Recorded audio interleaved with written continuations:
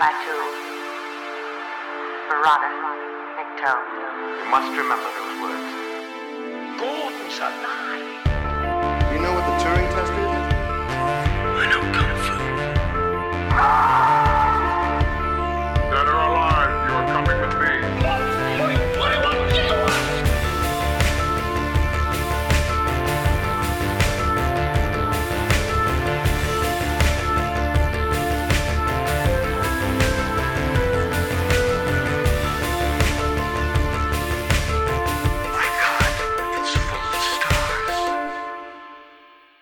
Okay, ladies and gentlemen, welcome to Stories Out of Time and Space. I'm one of your regular hosts, Scott Weatherly, and as always, I'm joined by Julian Darius. Julian, how are you doing?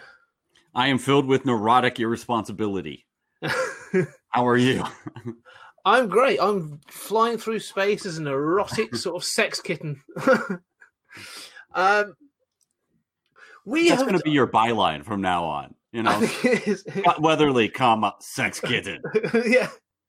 I'm going to put it on a card. Put it on LinkedIn. That's what I think I'll do. Put it on my LinkedIn. We have done up until this season so far, and we sort of mentioned it last episode, but we've done Godzilla, and we talked about the impacts of the Second World War, nuclear annihilation, and how it had the impact on Japanese culture. And then we went and we talked about, Quatermass in the Pit, and we talked about Lovecraftian horror and intergalactic sort of the seeding of a race and all this other stuff, and got quite deep on that sort of thing.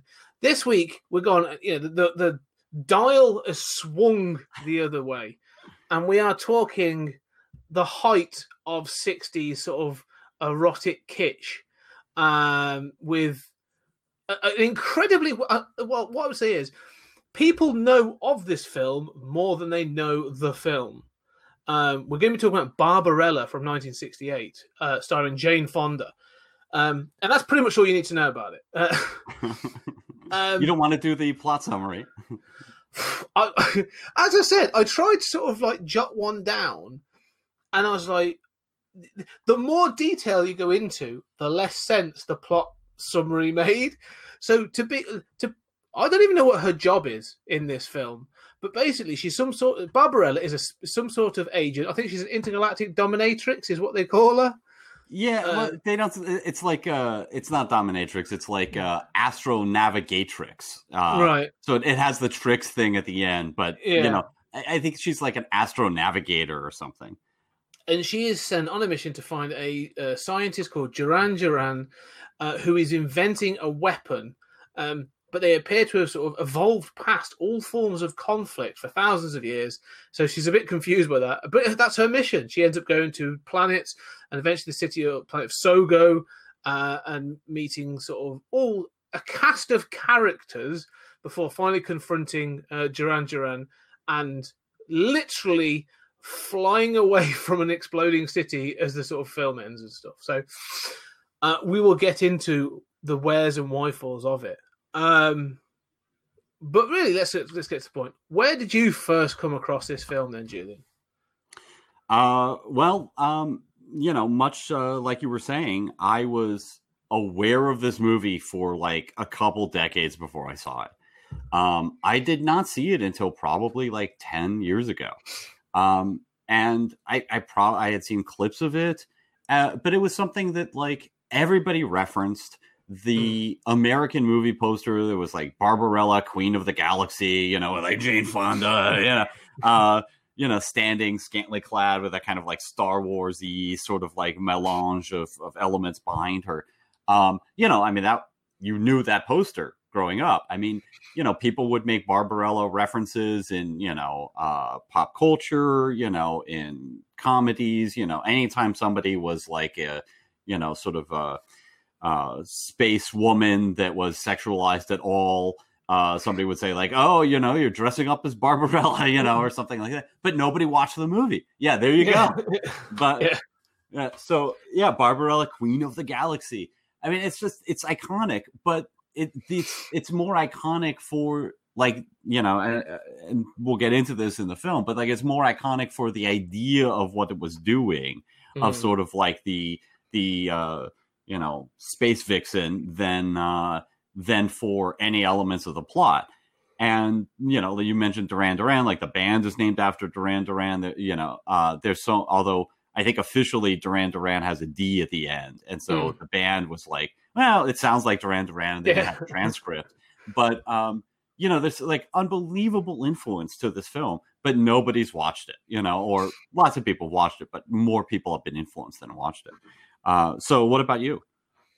Yeah, it's a very similar thing. I haven't watched this in a long time. I mean, I've watched it probably once before, you know, since watching it again for this recording, and that was at university. And I do think, like you said, it was always the poster. It's one of those sort of the posters. It's the cover that's now on the Blu-ray. It's that sort of like the iconic thing of, you know, Jane Fonda's scantily clad, holding the rifle and all this other stuff. And it's up there with sort of like that Raquel Welch sort of 1 million years BC kind of thing. Like everyone knows the poster. Everyone knows that she's in sort of the fur skin bikini. Very few people have actually seen the film. And I remember sort of seeing I can actually remember when I was at university, it had the poster there at Freshers Week because everyone's putting stuff up for their walls and other stuff. And I remember just thinking like that time, thinking, oh, that's one of the films I really should see. And just being able to pick up on DVD or something at one point whilst I was at university, and then being like, right, we've got to watch this. Watching it and thinking then, this is odd, and I'm not sure what to make of this. And then never going back to it. And I don't still have that DVD, so I must have passed it on. And it being that thing of, it just exists in pop culture as an entity rather than a film that people sort of actually go back and watch. Which I do find is quite bizarre. But also, I sort of understand why. Yeah, I mean, you know, we were talking a little before the show about, you know, sort of the response to it. And I think it's easy to kind of, like, brush it off. But I think that, you know, I love this movie. You know, I think that one of the reasons why I was not eager to see it is I just thought, like, I got it. You know, there's a woman who's scantily clad with a ray gun, and like that's an awesome aesthetic. But like, what more do I need to know, right? And nobody ever talked about the plot. I actually think the plot is quite interesting, although nonsensical. You know, but you know, the truth is like the plot of, you know, Star Wars is nonsensical. The plot of Flash Gordon is nonsensical. I mean, I don't know that this is that much more nonsensical, but it is more whimsical. It's got this wonderful sense of whimsy to it. And I feel like it's, you know, it's about things I love. For me, every time I go back and watch this, my initial impression, okay, it starts with the like, sort of like most famous sort of striptease scene as she's getting out of her spacesuit. And it's obviously shot like with a camera overhead against, you know, with her on a plane of glass. But it's really well done for the time. And, you know, it sort of announces what it's doing. But then every time I watch this, I'm amazed by like how much I do not like everything that follows for about 40 minutes. And, you know, I mean, there's stuff I like. There's stuff we'll talk about that I think is really praiseworthy and interesting. But for me, it's really like once they go to Sogo, they're in the city. Every set I love. Every set is like totally bizarre. There's, you know, like this culture is totally alien and weird. Like the dialogue is all like suggestive and, you know, like and suggestive in the best sense, not just like a sexual innuendo, but suggestive in the sense of like, does that mean something in this culture, or are they weird, or is that a joke? Like, you know, it's just so weird. I love how weird this movie is. It does go to, I mean, like I say, when they get to Sogo, when they get to the sort of the final third of the film, like there are some really interesting ideas about. That's it, and they also they have really interesting ideas that just get moved on. They're like, here's something fascinating, move on. It's just sort of thrown away. And there's a couple of those which I'll bring up, which I thought were really good. But no, you're right. I find the first 10 minutes in particular, like, I mean, you couldn't do it today. Firstly, the striptease is you know, to be fair, it's well done. It feels very 60s. It covers the sort of the film credits, the titles as they go through. And then she's just in her spaceship, which basically is clad not just sort of floor to ceiling, but like 360 degrees in sort of shag carpet. Like it's incredibly sort of like of the time. But then when she's given her mission, and there's this whole conversation with her and the president of Earth, and she's sort of playing this sort of naive. And this is the thing I struggle with his whole character. Is like she's given a mission. She's clearly sort of been chosen for this mission because it seems like an incredibly important mission. And I wouldn't say she's stupid, but she's playing it like almost like ditzy and naive and all this other stuff. And I'm sort of like, why was she chosen? Like, if she's been chosen, like, what else? Who else was available to do this? And it's one of those things that in these films, you are given a reason as to why the protagonist is special, why they're the only one that can do this mission or whatever, or why they were chosen or whatever, for whatever reason. Like, there doesn't seem to be any rhyme or reason as to why she was the one chosen to do this. And then you get 10 minutes of her traveling through space, and it's just sort of like some psychedelic images up on her screen. Yeah. And it goes on for quite some time. And I was going back and watching this, I was a bit like, I hope this moves on soon, because this is 10 minutes in and it's already dragging. But yeah, it starts to pick up then. I mean, what are your thoughts on sort of that? On that, why Barbarella? Yeah, I mean, I don't know, and I don't know that it matters. I mean, I think that Flash Gordon is like, I'm a football player. Why can't they lead a revolution? Why do you need this idiot? I mean, Barbarella. I mean, I think the idea is, I do kind of like that conversation with the president. He's the president of Earth, and the idea is like, they're in this time of peace, and when the president of Earth first says, Duran is working on this weapon, she's like, what? Neurotic irresponsibility? Like, who wants conquest anymore? This is just such a foreign concept to them. And, it's kind of, Roddenberry Star Trek in that way. It's very utopian. It's like, yeah, there are parts of space we don't really know, but basically all of space that's colonized is totally civilized. And the other thing is, she has that conversation with him in the nude. So she's taking off those. And so, which obviously it's, exploitative, it's sexploitation, but it also, there's no reference to it. No, there's just no sense of shame. It's just like, yeah, this is my body. And I think that, the idea is that she's an astronavigator, and I guess there aren't a lot of those. And I think what distinguishes her is she does seem, I don't think she's stupid. I think that she's obviously very, skilled at what she does. I think that she is, she's respected by the president. Like, the president knows her. Clearly they've talked multiple times, and he sort of says, like, I look forward to meeting you in person someday, and it's sort of, there's a, suggestiveness to that.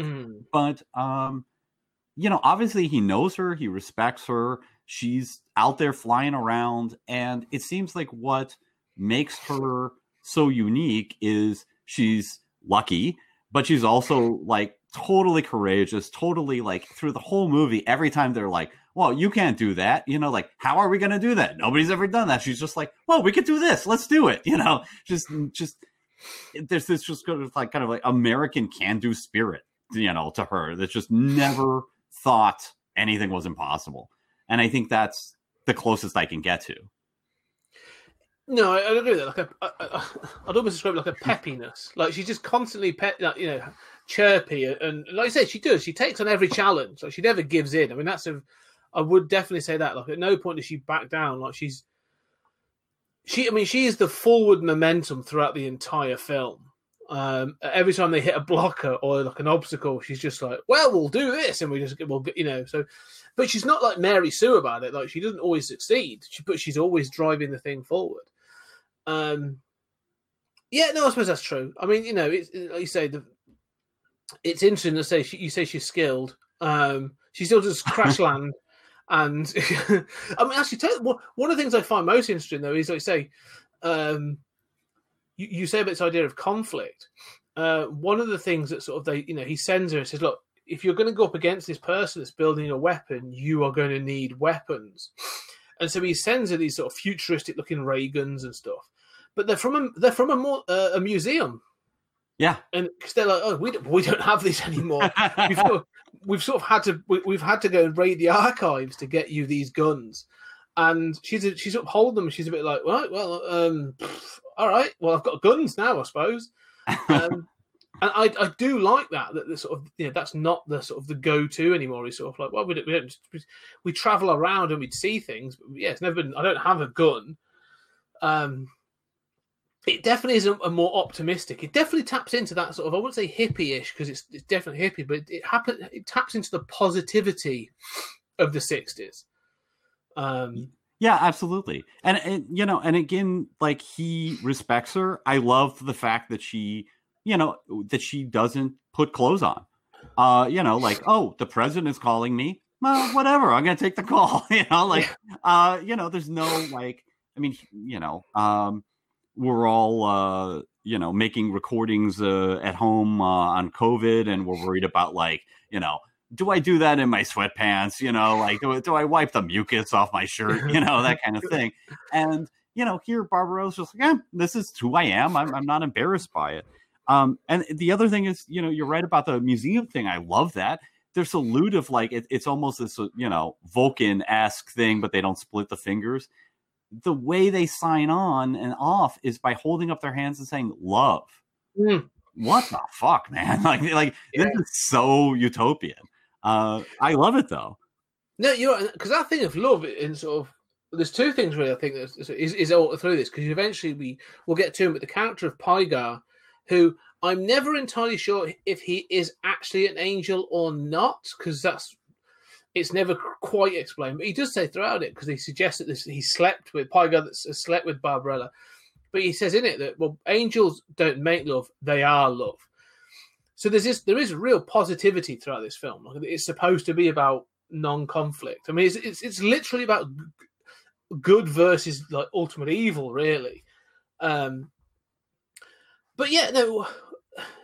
Well, Barbara, go on.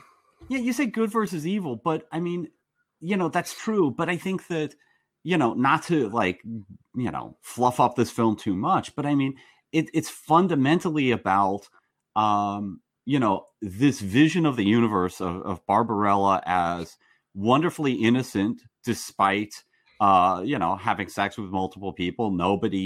The only person who ever says anything about shame is Duran Duran, the villain. But, that vision of the world versus a vision of control and repression. And Duran Duran not only wants to conquer, that city is evil and, it's ruled by a tyrant, but Duran Duran wants to conquer it and he wants to build a gun. But it's like this masculine idea of conquest and control. And other than that, there's no sense of conquest and control. The vision of the world that Barbarella comes from is one in which, who cares who you have sex with? Who cares? If you're nude talking to the president, the idea of that kind of masculine force of control and conquest seems to be utterly unknown. Yeah, I mean, being naked and talking to the president in 2020, that has whole different connotations at the moment. But it's very true. But one of the things I also noticed in this film, at no point, apart from sort of her being beautiful and sort of it being around sort of sex and stuff, and again, they don't refer to it as lovemaking, her being a female warrior is never questioned. Mm-hmm. Like, at no point is that, but you're a woman sort of thing, which would have been amazing. It's not even a thing. Oh, it's just Barbarella's here and she's going to sort of take them on. Like, it's just a part and parcel of it. And I love that again, like, it's just, who she is. It's just, she's just there as a character. One of the things I will throw out, because again, you said about this thing that's influenced future films. And we've talked obviously about the sex and stuff that's in it.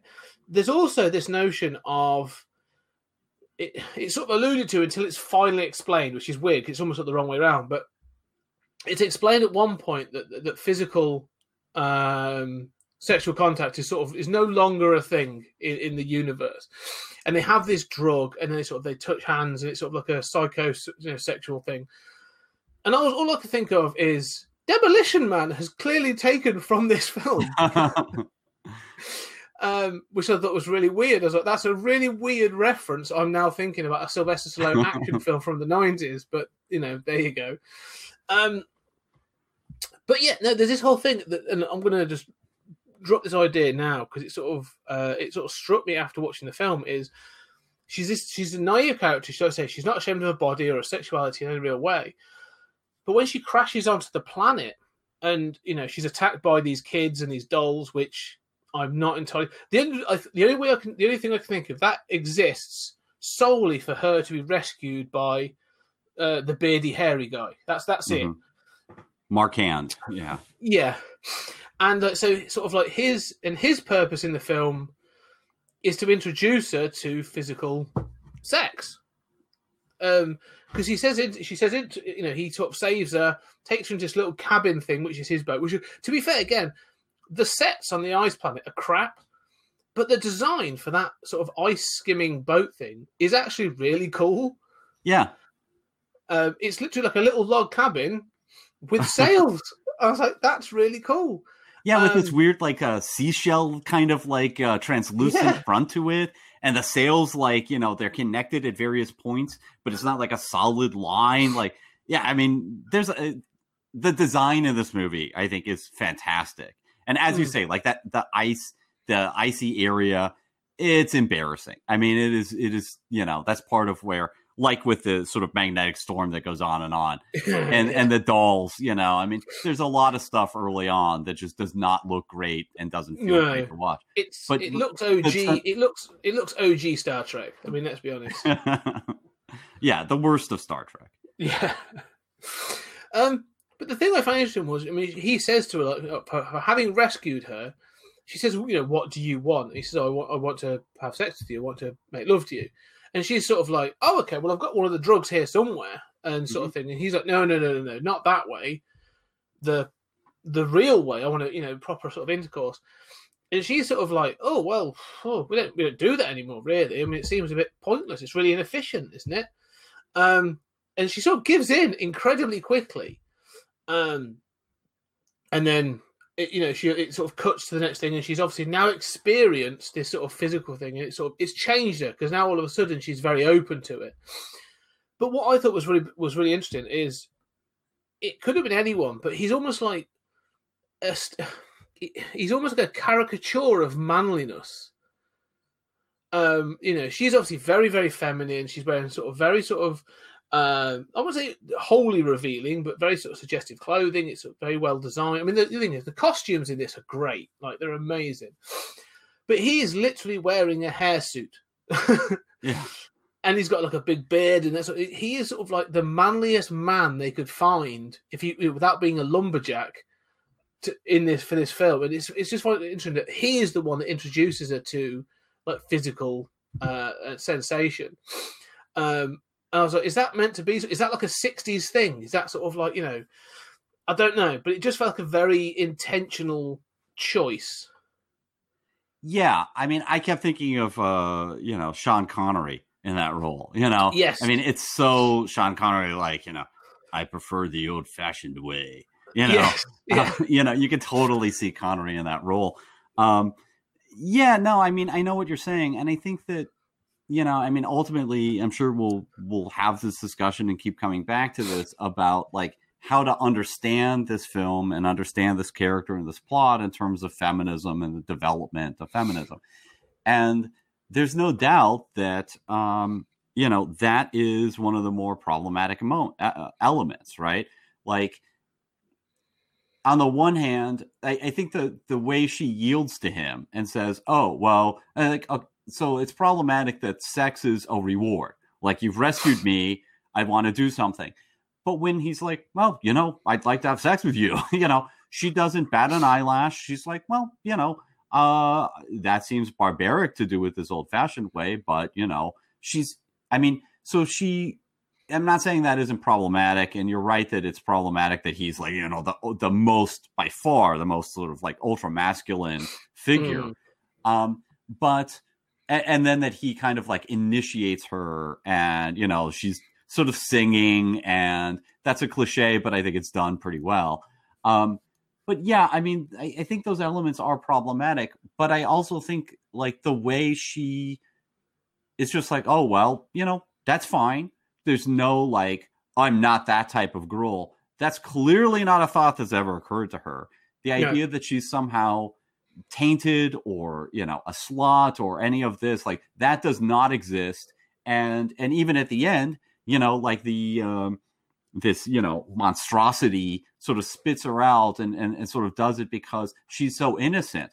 Well, she slept with like two guys, and the movie is like, no, you are majestically innocent. So much so that like the universe responds to your innocence, and that innocence exists utterly independent of how many sexual partners you've had. And so I think that, yeah, she yields to him, and there is this kind of like initiation into sex that is problematic there. But on the other hand, she is utterly innocent about it. She's not hung up. And, and here we get into like, issues of feminism and issues of the time. I mean, this is the 60s, and, in the 60s, like we shouldn't pretend that like the hippie countercultural movement wasn't sexist. It absolutely was. Not everybody was having sex with everybody. And you read these firsthand accounts and it's like, yeah, there were a lot of guys macking on girls in, not nice ways. But at the same time, this was the era of like obscenity trials and, Grove Press defending great classic literature, and Tropic of Cancer and Capricorn and stuff. And, so, at the time, basically presenting sex in any kind of positive way, any way that wasn't just shameful, was itself a kind of radical political act. And I think, today, as we continue to have these discussions and we look back on this film, I think it's, despite those problematic elements, I think it stands up remarkably well. And there's a kind of, for me, I mean, we're two guys having this discussion, right? But, in talking with, my friends who are feminists, we often delineate between, or they often delineate their sex positive feminism from the sort of more problematic feminism that I, more militant sort of stuff that I have had a problem with at times. And I think that this is like that sex positive strain of feminism runs right through Barbarella. Barbarella is just a wonderful example for me of, a good kind of feminism that hopefully we will continue to move into. I would definitely agree with that. I totally agree. The sort of, like I say, the sex positivity is, like you say, runs throughout it. And again, because it never comes across, like I say, as being seedy or even the fact itself, like, you've had the striptease at the beginning, and then so to transition to her sort of sleeping with this, sort of, like I say, this ultra masculine looking guy, but it never feels in the film, it never feels that they don't exploit it. It's not sort of, like I say, sexploitation. There's no sort of like, bow, chicka, wow, wow, and sort of like, do you know what I mean? Though it sort of it transitions to the next scene. It's just her humming and singing, and sort of like, well, that was a lovely experience. And he's sort of like, okay, well, actually, I could probably fix your shit for you. And even when they part, it's that sort of like there's an expectation. She's like, "Oh, are you coming with me then?" And he's like, "No, I'm here. This is where I sort of live, and this is where I'm used to. So I'm going to stay." And it's nice. And she's like, "Okay, well, thank you very much for your help and everything." And she's obviously been quite affected by this moment because she's sort of a bit dazed. But at no point is it played like for seediness or sort of for cheap sexual sort of like thrills, which I was a little surprised about, because it is. It's like you say, sex positivity is what it is. But like you say, that whole sort of first act of that, it sort of gets to that point, and I'm like, well, that was pointless. and then sort of it throws her, like you said, episodic is definitely what you mentioned before. Sort of, it throws you into that next bit. Because he's, and this bit you may have to explain to me a bit because I may have blinked. But like he's basically connected up her ship backwards. So instead of going out into space, she is jettisoned through the planet.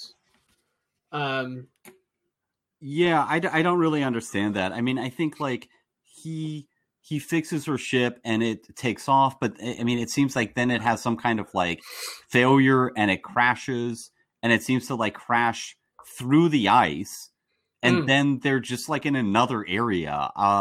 I don't understand that. No, at first I was like, oh, this must be like an underground, area. And then I was like, oh, no, there's a sky. And there's a planet. So I legitimately thought, like, maybe I must have looked away for something, but I checked and I couldn't find anything. So, okay, good. I'm glad you were just as confused as me. No, I mean, that doesn't make sense. No, but it does. It's literally like an episodic transition because she now goes to the second half of the film, which is where she goes to, I suppose, like the city of like Sogor, and there's this sort of, she's in this maze or ruins. It's more like a ruin, isn't it, of an old city or something?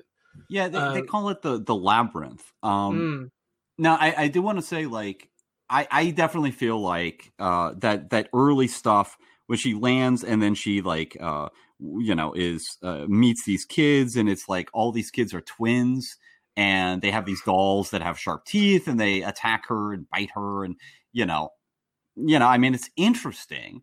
Like, it's like kind of, why are they all twins? And then Sean Connery comes up and Mark Hand and says he's a catch man, and it seems as if they say like the area is called Weir, and he captures children when they're old enough and then turns them in, right? So, and then she has sex with him, and then they go to this labyrinth, and the labyrinth is like in the outskirts of the city, right? That's like the capital city where the tyrant lives. So I think that going through it, like, basically there's no point to the kid stuff.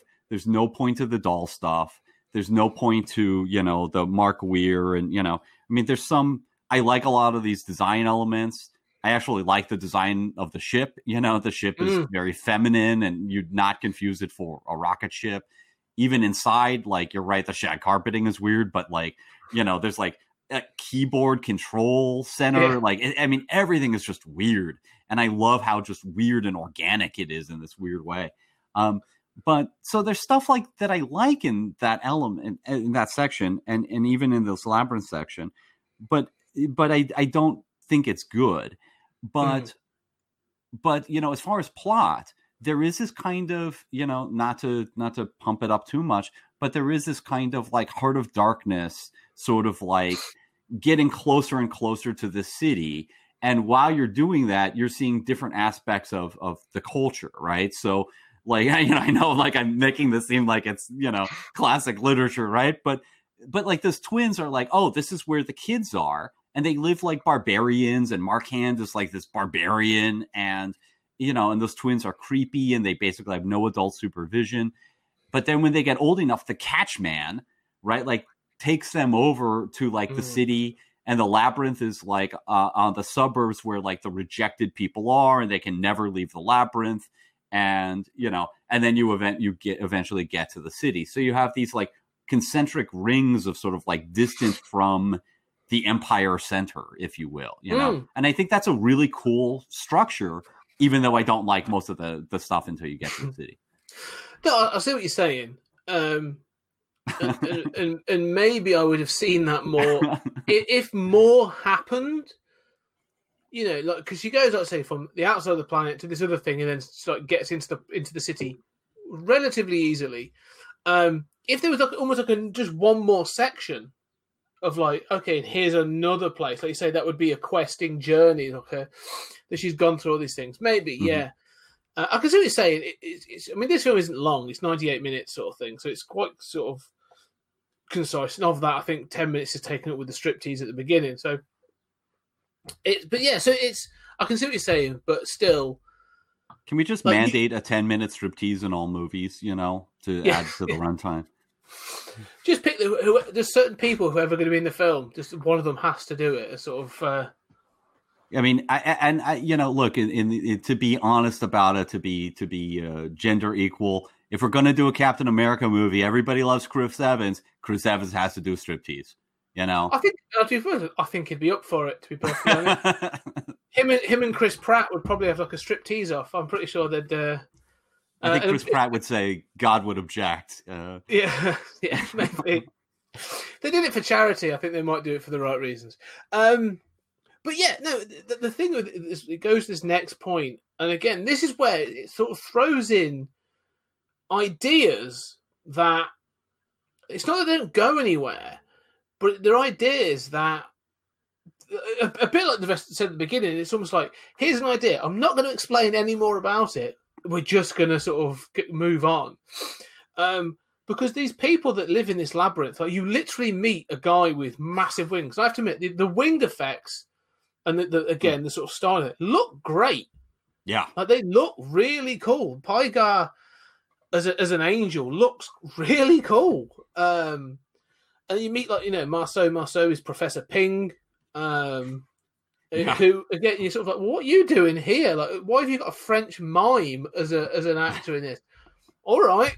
And there's other characters, and they're introducing this, because they sort of pan through this labyrinth, and there are people that have been sort of like combined with the rock. Yeah. There are people sort of going along, and they've got like cobwebs sort of draped all over them. There's one point, there's someone in the background crying. There's like stuff going on. I'm like, what is this? This is like this has gone a very different tone. And when they get Professor Ping explaining it at one point, I mean, it's not a great effect, but they have a guy turn round and he's fading. Like, he has his head and you see someone walking up some stairs behind him. It's like a projection, like a green screen effect. It hasn't really worked, but it would look good for the time, I suppose.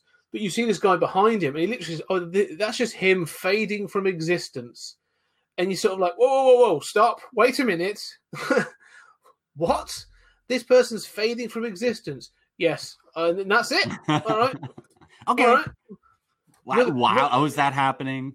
Yeah. Why? I don't really understand what's going on. Yeah. And but it's almost like there is a wider world here. There is something going on. But it's almost like it's not important to an extent. And I just sort of kind of like that they sort of, but yeah, that whole section of going through the labyrinth is bizarre in one of the best possible ways. Well, I mean, so here's what I'd say about that. Like, I love what you're saying. I totally agree with it. I mean, I think that labyrinth, like, it always reminds me of like Greek Hades, right? Where people are shades and they're wandering around and they don't really remember their former life. There's that kind of like, it always reminds me of that. And obviously, like, the labyrinth is sort of Greek, it's mythological. Then there's this angel thrown in, which is sort of, Judeo-Christian. It's very bizarre. It's very symbolically resonant.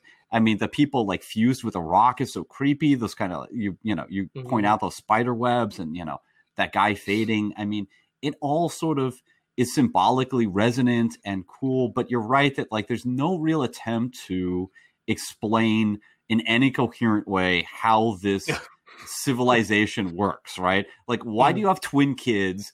Do you exile? Like, there's no children in the city.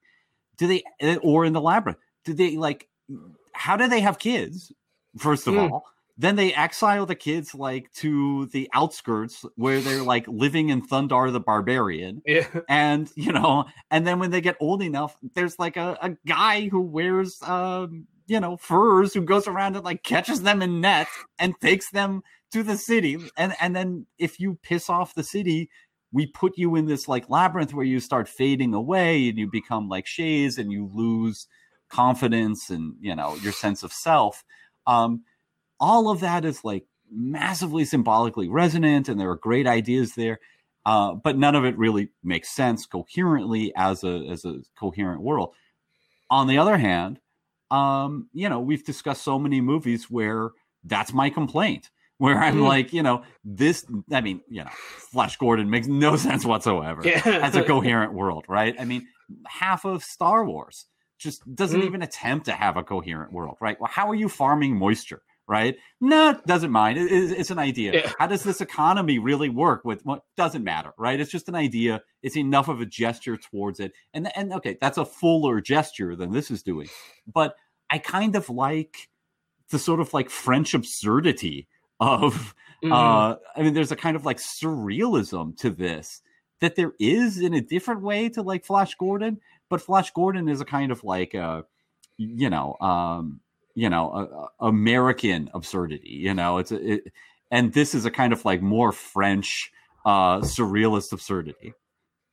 Yeah, it's funny. I mean, Flash Gordon sort of cleanly fits into that sort of like the white savior sort of like motif. This sort of fits more into the like I haven't got a clue what's going on motif a lot of the time. I mean, again, it comes to things like you meet Pygar, this angel, who at one point it sort of alluded to the fact that he is a native of this place. Like it's sort of, which I'm not entirely sure if that's the truth or not. He's blind because and again, I'm like, does that mean anything? No, he literally had an accident and was blinded. I'm like, okay, so that's not really relevant to anything. It plays into the plot a bit. And then it's sort of suggested again, it's all suggestive. She's sort of like looking at him appreciatively. He's obviously very lithe and he's very athletic and this sort of thing. And he takes her up to his nest, which I'm sort of like, I know he's got bird wings, but he's not a bird. Like that's weird. Yes.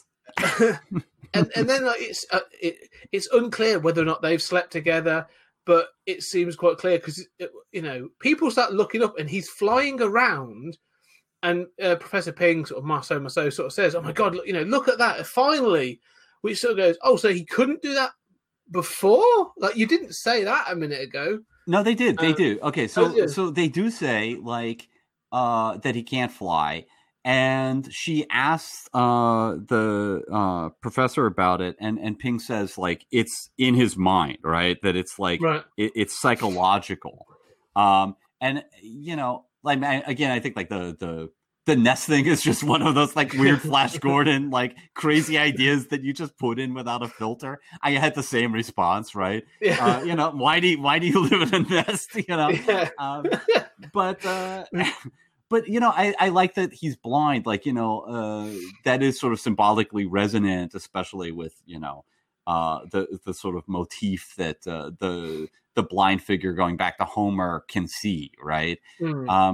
But yeah, I mean, it is said that like he can't fly anymore, and it seems because he's like down on himself. He's blind. He doesn't believe in himself, and Ping says like, oh, that's psychological, and then. She sleeps with him in his nest, and the way they've had sex is it's not as clear as the Sean Connery dude, but you cut to her reclining and singing just like with the hunter guy, and it's like, oh, like she's starting to enjoy this now. She's okay with the old ways, and then suddenly he starts flying, and Ping sees him flying and says, interesting therapy. Yeah. Yeah, I mean, it's true, like, because she's laying in the nest and sort of strategically placed grass, all over. And yeah, it sort of, again, it's almost like, for her, this is going to sound awful, because it's not that she's being slutty. It's like she's clearly enjoying the physical experience now. Because there's a third encounter, which I think is quite... Because the other thing is, humour starts to be introduced at this point. Up until now, like it's been a little bit unclear about the tone that it's trying to strike. Mm-hmm. And it comes in later on. There are moments that are almost like slapstick level humour. That I'm like, okay, it's quite funny, but I'm sort of like, it doesn't fit with other parts of this film.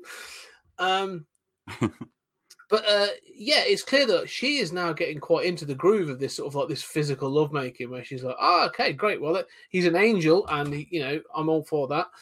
And it just sort of seems sort of like, again, it's not a big deal. It's just sort of another encounter, and actually, it's had another positive outcome. Mm-hmm. It's not it's not looked down upon. It's not a sort of like a oh god, she's only just slept with the other woman. I don't know what the time passing is, but she's being busy. But it has another positive impact or another outcome. So again, sort of quite sex positive, really, I suppose. Yeah, and going back to like the Hunter when they're just like, oh, we're going our separate ways. I remember like the first time I saw this, even relatively recently, it was just shocking to me. I mean, it's just like, it's shocking to me that there's not that like painful goodbye. Like, it's just like, well, I'm going to stay here. I'm going to do this. Like, we like each other. That was really awesome. I hope to see you again. It's like, there's no like lingering, like, oh, shouldn't we talk about being in a relationship? Like, there's no aspect of that. And the same thing with that angel. It's like, there's no feeling on the movie's part whatsoever that this is that of judgment of her. It's positive to him. And again, I think like there's a kind of problematic aspect in that both, okay, the Hunter sort of initiates her, and then that's a reward for him. She enjoys it, but then the second time it's like therapeutic for him.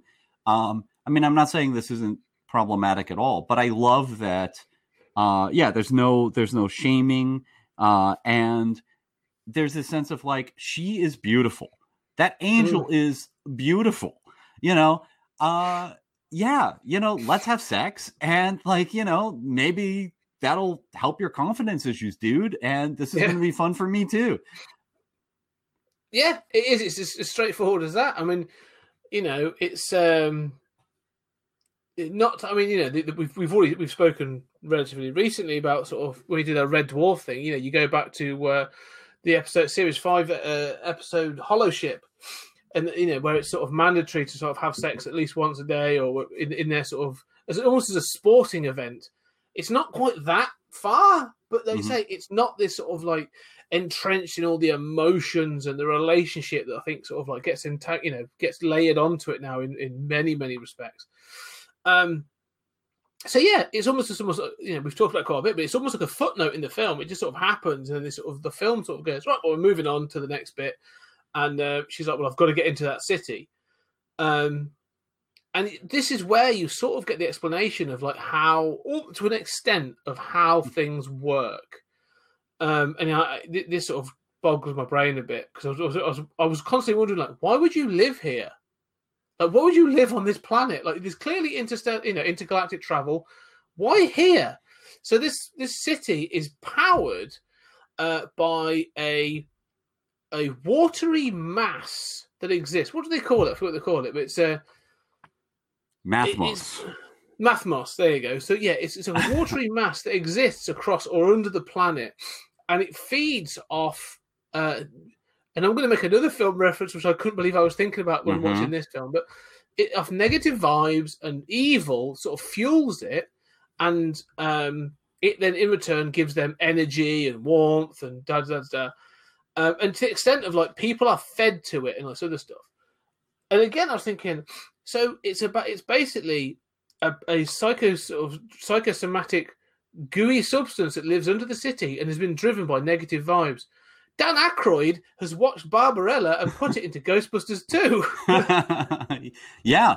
Well, I was thinking about Solaris, with that sort of like planet surface that is somehow psychoactive. And you can sort of see the Mathmos underneath. I mean, okay, so once they get, like as they're flying to the city, you have those weird like flying contraptions, and they're the weirdest design. It's like there's two pods and they're kind of conical on top, and they've got wings, but their wings are like these convex shapes. Yeah. I mean, so like, okay, that's cool. Then they get into the city and you're introduced, like, I love this Mathmos idea. I think it's just underneath the city because it like explodes at the end and it destroys the city and maybe some of the surrounding labyrinth. But I don't know that it's the whole planet. You might be right.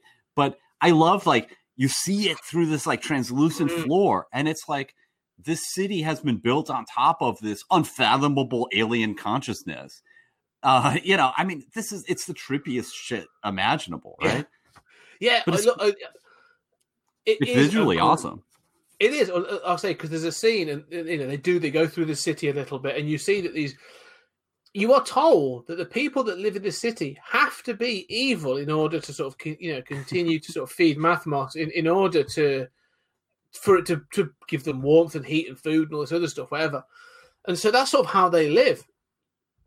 But more than that, they get sort of the angel gets captured, and sort of so Barbarella has to save him. And again, at no point is she ever really just the sort of like the damsel in distress. Like, she does a lot of the saving, which is cool. But she sort of saves the angel, and they back up into a chamber, which has got 3 doors on it.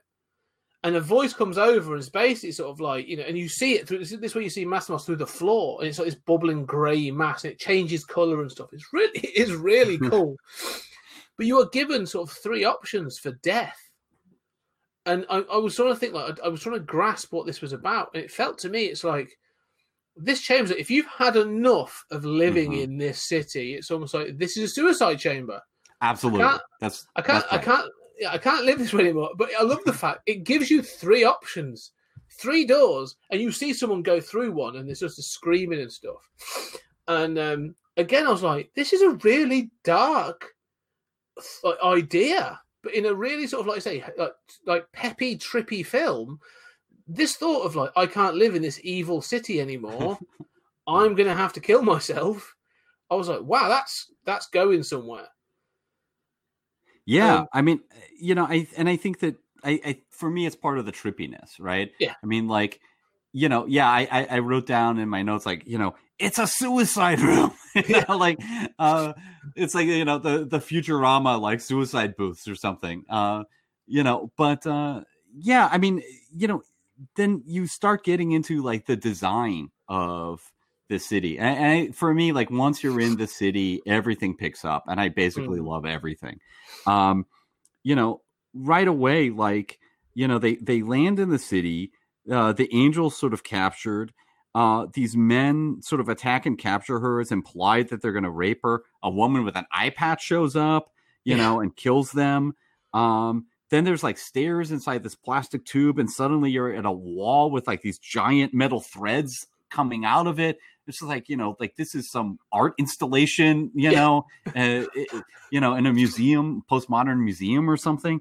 And then they stumble, they retreat into this suicide room with a Mathmos through the floor. And, and you think, so not only is like every element of design amazing, and mind-bending, but then like I also am so intrigued by how does this society function? Like you're saying, like clearly people get pissed off and done with it, and they're just like, oh, I'm going to go to that suicide room. But even that suicide room is like whimsical and bizarre. Like, if you're going to kill yourself, you should have 3 choices. Like, what's going on? And then it says, like, if you don't make a choice, we'll kill you unpleasantly in this other 4th way. It's very bizarre. It is. It's sort of like, we've got these 3 terrible ways, or the 4th awful way. So make your choice. But you're right. I mean, because also, like I say, it's 2-tiered. This set is 2-tiered, and she goes up this like flight of stairs, which is great because it's like a perspex tube with stairs in. And it is all design, because there is no efficiency, or purpose to half the stuff there, which is fine. Yeah. And I'm completely happy with that because it looks cool. And also it's all in keeping. Like, if it was sort of, filmed in an oil refinery kind of place, like they do in some of these sci-fi films, and then they had this perspex tube with stairs in, it would look really out of place. But no, the whole place is in keeping with that tone, and it does look really cool. And I can imagine whoever did the design for this, it looks very European. Like, I can imagine, sort of, because we should say actually, the whole thing is based on a French comic, and so it does seem very in keeping with that aesthetic. And it goes to the costumes as well, because a lot of them are just sort of like, they've gone mad with the costuming. There's like feathers places, there's chains, there's different colors and different things. I mean, when they are rescued by the guy called the concierge, and he walks in sort of like what is sort of a bit like a weird sort of Japanese kimono kind of deal, but it's got like almost like the front of a boat sticking out the front of it and stuff. I'm like, someone's had a real good time designing and making these costumes. Yeah, I love that stuff. And then he walks them through this weird door that's like not rectangular, but it's not like, it doesn't even come all the way down to the floor, and it's not even like an oval. It's just this weird organic shape. And then, so many of these scenes, like, there are these like translucent corridors and stuff. And then the other thing is like the camera gets really aggressive.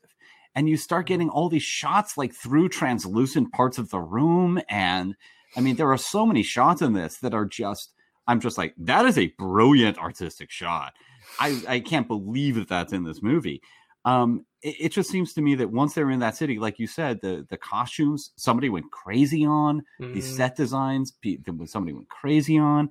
And then like they walk into rooms and it's like, oh, there are people hanging. Like they're into BDSM, like they crucify the angel. There are people hanging, like clearly there's like a sort of like BDSM subculture going on here. And then there's like, people doing opium, and the opium is from like, there's a dude like in a giant kind of like flask, and it's Essence of Man. That's what it's called. Women are getting high on the essence of man that's being distilled from the dude, like half submerged in bubbling water. Like, it's so bizarre. Yeah. And I love the fact that, again, sort of, I almost, watching it, one of the things that I noted was I almost feel like this film was filmed in a linear fashion, and they got more adventurous as they went on, because they get to the sort of the first shots of the city and filming through the city. They are not to say they're standard. They look good, but there's a lot of wide shots, and then it comes in sort of like a middling shot and this sort of stuff. It's very sort of fixed camera, it's fine. And then it's almost like you say, so the cinematographer or the director's gone, this set's amazing. Let's try this. Let's try that. And they do this, really start to include like the set design in the shots. We do talk about there's several, and weirdly the wrong, like weird occasions. Like the end in the finale has got these like rotating, like magnifying glass lenses. Yeah, and that's really cool. And that sort of like feeds into the whole thing, and it looks good. But they also have a comedy scene at one point, and we'll talk about the rebels in a minute. But they have a comedy scene about a radio. They're trying to turn off a radio, but it's all shot down from the top of a Perspex tube down to the two characters. I'm like, this shot's awesome. It's really, but it's a really sort of like silly, whimsical scene, but a really cool shot. It reminds me of like Will Eisner Spirit Comics, where like the best stuff is just like, we're getting some weird worm's eye view, like from between a sewer grate looking up at the characters. And you're like, why not? I mean, I think some of the best cinematographers are like, hey, let's shoot through this lamp, let's shoot through the lampshade, and people make fun of this, but I love those shots. And the lens shot you were talking about blows my mind. I think it's so amazing because the lenses are rotating. And so even more than through that tube, like you're watching the figures, but the figures are constantly being distorted and changing shape. And that seems so correct for this sort of whimsical, incoherent sort of stream of consciousness story. But it seems that the more they go on, the more adventurous they become with how they make this film. And I'm pretty sure if that's the case, I can imagine they're all sat at the end of this going, I wish we could film the beginning again. Like, so much cool stuff we could have done. But yeah, because I mean, she does. You talked about the woman with the eye patch as well, who sort of basically tries to attack Barbarella, and Barbarella's like, "Nah, I'm all right, thanks. I'm sort of not bothered by that." And it turns out that the reveal is that she is the tyrant. What do they call her? The ultimate tyrant, or they call her the Great Tyrant. The Great, and then Tyrant. Later on, they call her the Black Queen, and it's like, now you're calling her the Black Queen? When did she become the Black Queen? Yeah, she did it, but she's better as the Great Tyrant. And again, she's an interesting character. Like, she's basically like, oh yes, I go out amongst my people as an assassin with an eye patch and knives to kill them. Yeah, in disguise. Yeah. But He's sort of in like- disguise as a murderous, insane person. Yeah, which I was like, that again, it's quite dark, but that's actually really cool. Another cool idea that gives into this idea that this city, in order to live here, you have to buy into all of your vices, all of the evil. It's there, and all of that is on display, but never gratuitous. Yeah, and I think in this scene, this is another scene where it's like, oh, I feel like this is hitting its stride when they're introduced to the Great Tyrant, and first of all, you start meeting another class of people, and they have like 3 spikes of hair on their head, tubes of hair. Like again, like they've just gone crazy with the dress, crazy with the hairstyles, the costuming, and they bring Barbarella in to meet the Great Tyrant, and it's in this like weird, like kind of like inside a whale-shaped room with like these ribs that are, and it's like, who designed this? It's so trippy and mind-blowingly, beautiful and weird. And then the Great Tyrant, not only does she not have an eye patch anymore, but she's got a translucent spike on her head. It's like, did Lady Gaga design this? That's what I was. It's so funny you say that, because I was watching it, because she's got this black sort of like lace and feather and all kind of stuff, this dress. And then she's like I say, she's got very long black hair. She's a very beautiful woman, but then there's like huge unicorn horn thing going on. And I did think like Lady Gaga has watched Barbarella. Like there's something more to this. But that I was fascinated to see. It is a crown in some respect, because it comes up again later. But I was like looking at her head going like, how does that attach? Like again, this is really well done. Like the hair and makeup and stuff and costuming in this film is incredible.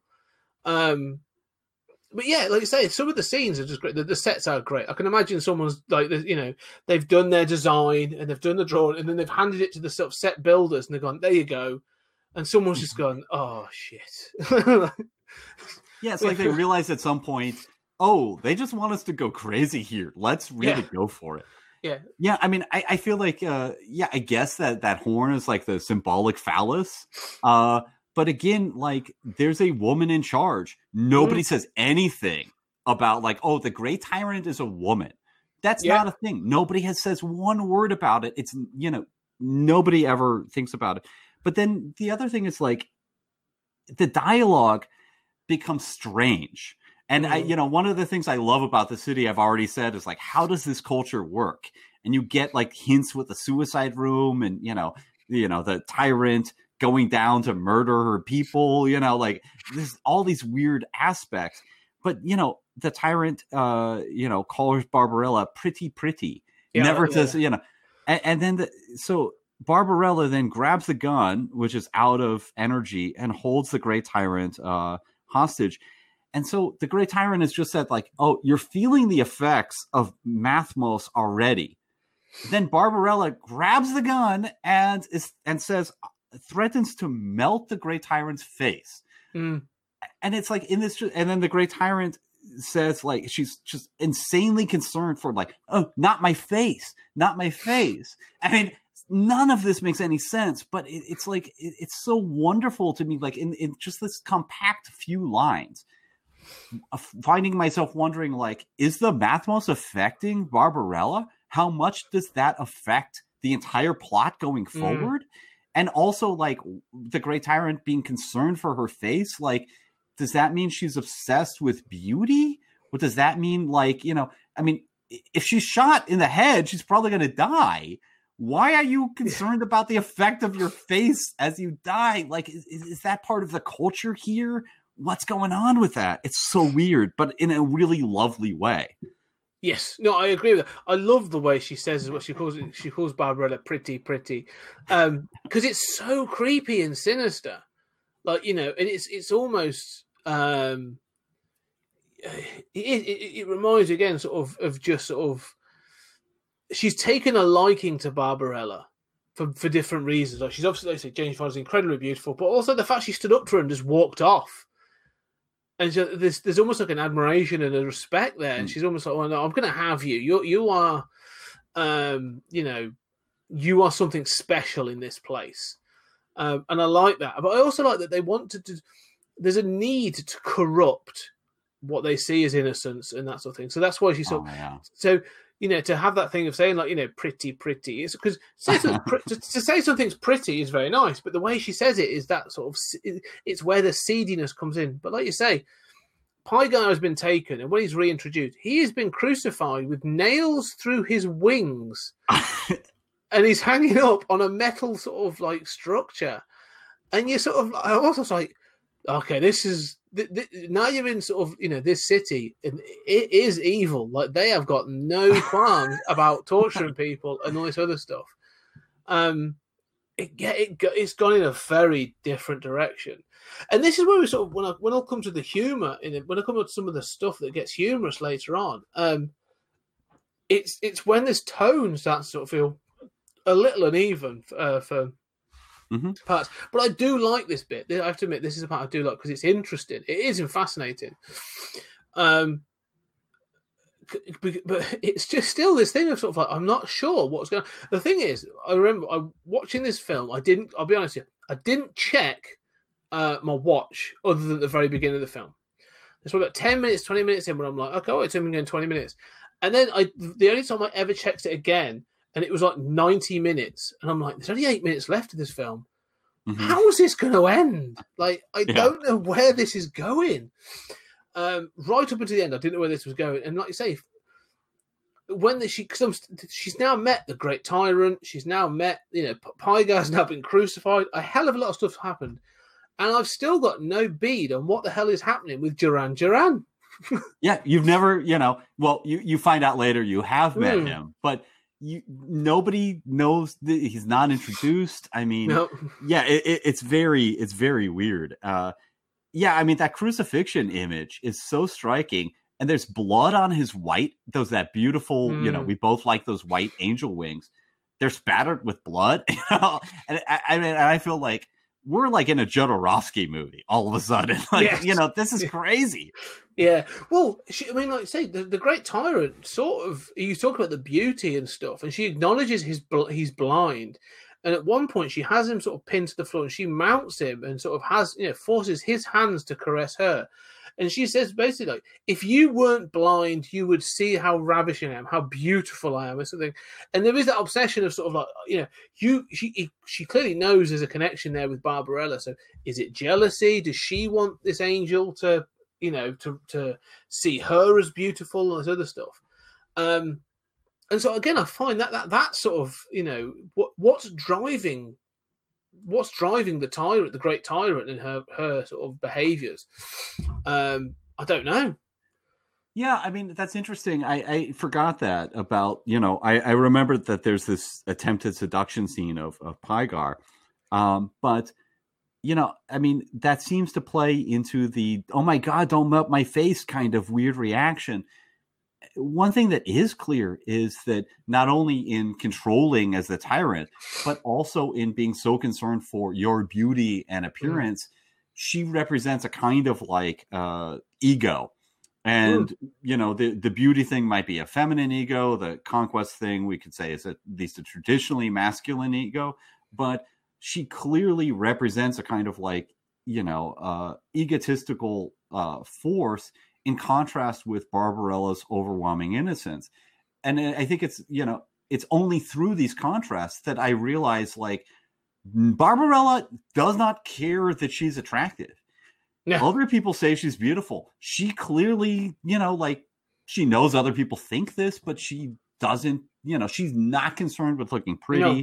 She wears awesome outfits, but she doesn't seem to be wearing them in an attempt to seduce. She thinks they're cool, like she's never, I don't know. It's amazing to me that you have this female character who, if this were a male character, first of all, every challenge, instead of saying like, oh, let's do this, these male characters would say, oh, we've got to soldier on. Don't give up. You've got it, and they phrase it in this way.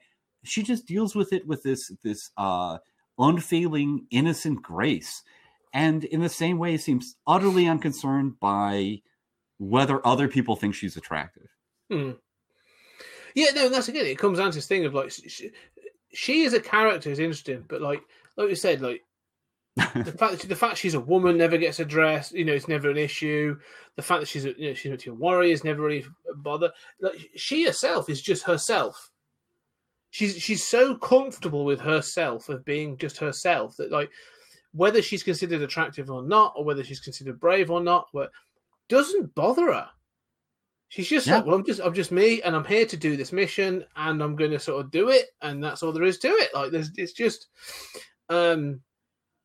it feels straightforward, but it's not. There's more to it, but it's a confidence. It's just self-confidence. Like, she's just completely comfortable with who she is.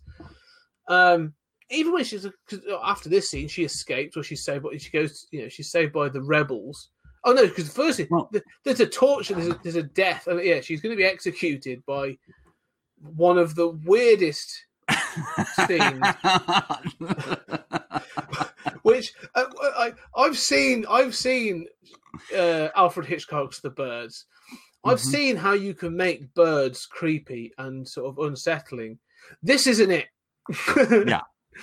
No, this is not one of the better scenes, but I love, like, again, they're like, okay, we're gonna like execute you, right? We're gonna do something terrible to you, and then they go into another room, and you're like, the first thing you see are like these Egyptian kind of like sculptures of like bird heads, and you're like, there's two of them, and you're like, what are these attached to? Like, what am I seeing? And it turns out that they're both like, why again? Like, there were. I mean, it's so weird. Okay. So, I mean, there are these twins outside of the city, right? Then the flying crafts have the two twin cockpits. Here's this like bird cage thing. There's one cage underneath, but it has like two sort of like oval areas that each have a separate, there's this weird kind of doubling thing going on. Yes. It's still, I don't know what to make of it, man. But this turned out to be just like a cage. And apparently when they shot this, they shot this for a while, and they had to get these birds, and they like you can kind of see like they put a fan in the floor, and they covered Jane Fonda in birdseed, and just put this fan just like slamming the birds around in a frenzy, and are just like, yeah, let's just do this for hours a day over and over again, and like the birds were shitting on her, it's just, this was not well executed. It's that thing of like, if they've got that much footage, yet this is what they chose to use. I mean, it's funny because they come out, and at first I was like, because I mean, I wouldn't want to be in there. It is quite a weird, horrible situation. So she's in this thing, and tens of birds, budgerigars. Let's not even say birds; they're budgies. Come out, and they're all flying around. They're all multicolored. There's some wonderful colors. There's blues and yellows and greens, and it's great. And then she's sort of like, and it's sort of like, then they'll show bits of her costume being ripped, and there's some sort of fake blood on there. But all I'm seeing is she's then lying on the floor panicking, and just a row of budgies are sat on her leg. And I'm like, I can't get the past. This looks awful. It looks dreadful, because those budgies are just like, yeah, I'm done with this. I'm just going to sit here and I'm going to enjoy whatever's going on. But they're perching on her. Yeah, they literally just sat in a row along her leg, and she's trying to act and stuff. And it's just sort of like, yeah, this wasn't a great choice. But what I would say is, again, this is a different era. So, because I'm pretty sure Peter would have been involved at some point with this. She's saved because the floor gives way. She goes down a tube, and she's taken away. But then they cut to a scene of her coming out the bottom of the tube, and she's still covered in birds. And she lands. And she lands on at least two of them, and one of them flies away. And all I'm thinking is like, one of those birds just got battered. Yeah. So, but like, I think you see it sort of it sat on the bed after, so I'm like, okay, maybe it's fine. But I was still like, yeah, they stuck with the guns on that one. They really wanted you to know the birds were part of this. And it's the weirdest way to execute somebody. Like, with these tiny little birds to attack. I mean, it's so bizarre. But, I dig how bizarre it is. You're right. I mean, like, and the other thing is like the cutting is like a cut of a more Hitchcocky kind of like, they're trying to get there, and there's just like, there's a fan just blowing these birds around, and then you cut to them just perching, and it doesn't seem like there's any commotion going on in that shot, and then right back to the birds going around, as she screams. But yeah, then she slides through this floor, and then she emerges at the bottom, and and you're like, okay, this is weird. obviously it's an attempt to get her out of this escape, right? But then this tube is another like weird translucent tube. And as soon as she lands, we're introduced to another character. We have not seen Duran Duran yet. We're introduced to another character, and right away he asks for a password, and you're like, "What's going on?" Yeah. I mean, I just feel like my brain is exploding. Like, this is so weird. Well, one of my thoughts about this point, this saving of her going into that cage and being attacked by the birds, and then the way she is saved, which is so sort of like out of nowhere. You've been given no indication that there's a fall away floor or anything. It's so smacked of Batman 66. Like, I could imagine sort of like Barbarella being in there and that being the end of the episode. You know, how will Barbarella escape from this tragedy now? Will she escape the Caped Canary? And, you know, and then coming back next episode, the fourth goes away and they're saved. Like, it feels, I mean, it's very in keeping with the same tone, isn't it? That sort of kitschy sort of 60s silly vibe. But it felt very Adam West at this point. Thing I do dig about it is the, you know, these different episodes. Like that is a whole episode of, you know, sort of her being taken to the bird room, and, you know, and it doesn't go on very long, partly because they don't have good bird footage. But, you know, there are other scenes that, like, you know, go on, you know, for a while, and you're like, oh, I mean, some of these episodes are really short. They're really long, you know, and I dig that. I don't know if you've ever read The Adventures of Phoebe Zeitgeist. No. It's a weird alternative comic from, like, you know, it was published, I think, by Grove Press in the 60s. And it's like nothing but an episodic thing of like an adventure woman who just gets murdered, and, you know, she's in peril at the end of every episode, and then she dies, and then, you know, multiple installments follow her corpse, and then it's reanimated, and, you know, I mean, it's just mad. But there is this sense of, like, you know, the female adventurer in peril, right? Which is a trope of sort of like titillation. But it's always like so imaginative, and I don't know, it's very strange. I don't feel like, obviously it feels more like a sort of, you know, Indiana Jones in peril. The birds are not, at least that episode is not sexual in any way, right? No. It's very episodic, as you said. I think that's a good point. It is sort of, but it is mad. It is, that's the thing. I kind of like it because of how silly it is, because it feels, again, in tone with everything else that's gone on. You're like, okay, she's going to be eaten by budgerigars. You know, it's not a threat I would ever consider, but someone's really thought this is fine. But this next bit is where, again, the tonal shift comes out of nowhere. Yes. Because all of a sudden, you are going to get some serious, almost Monty Python-esque humour. Mm-hmm.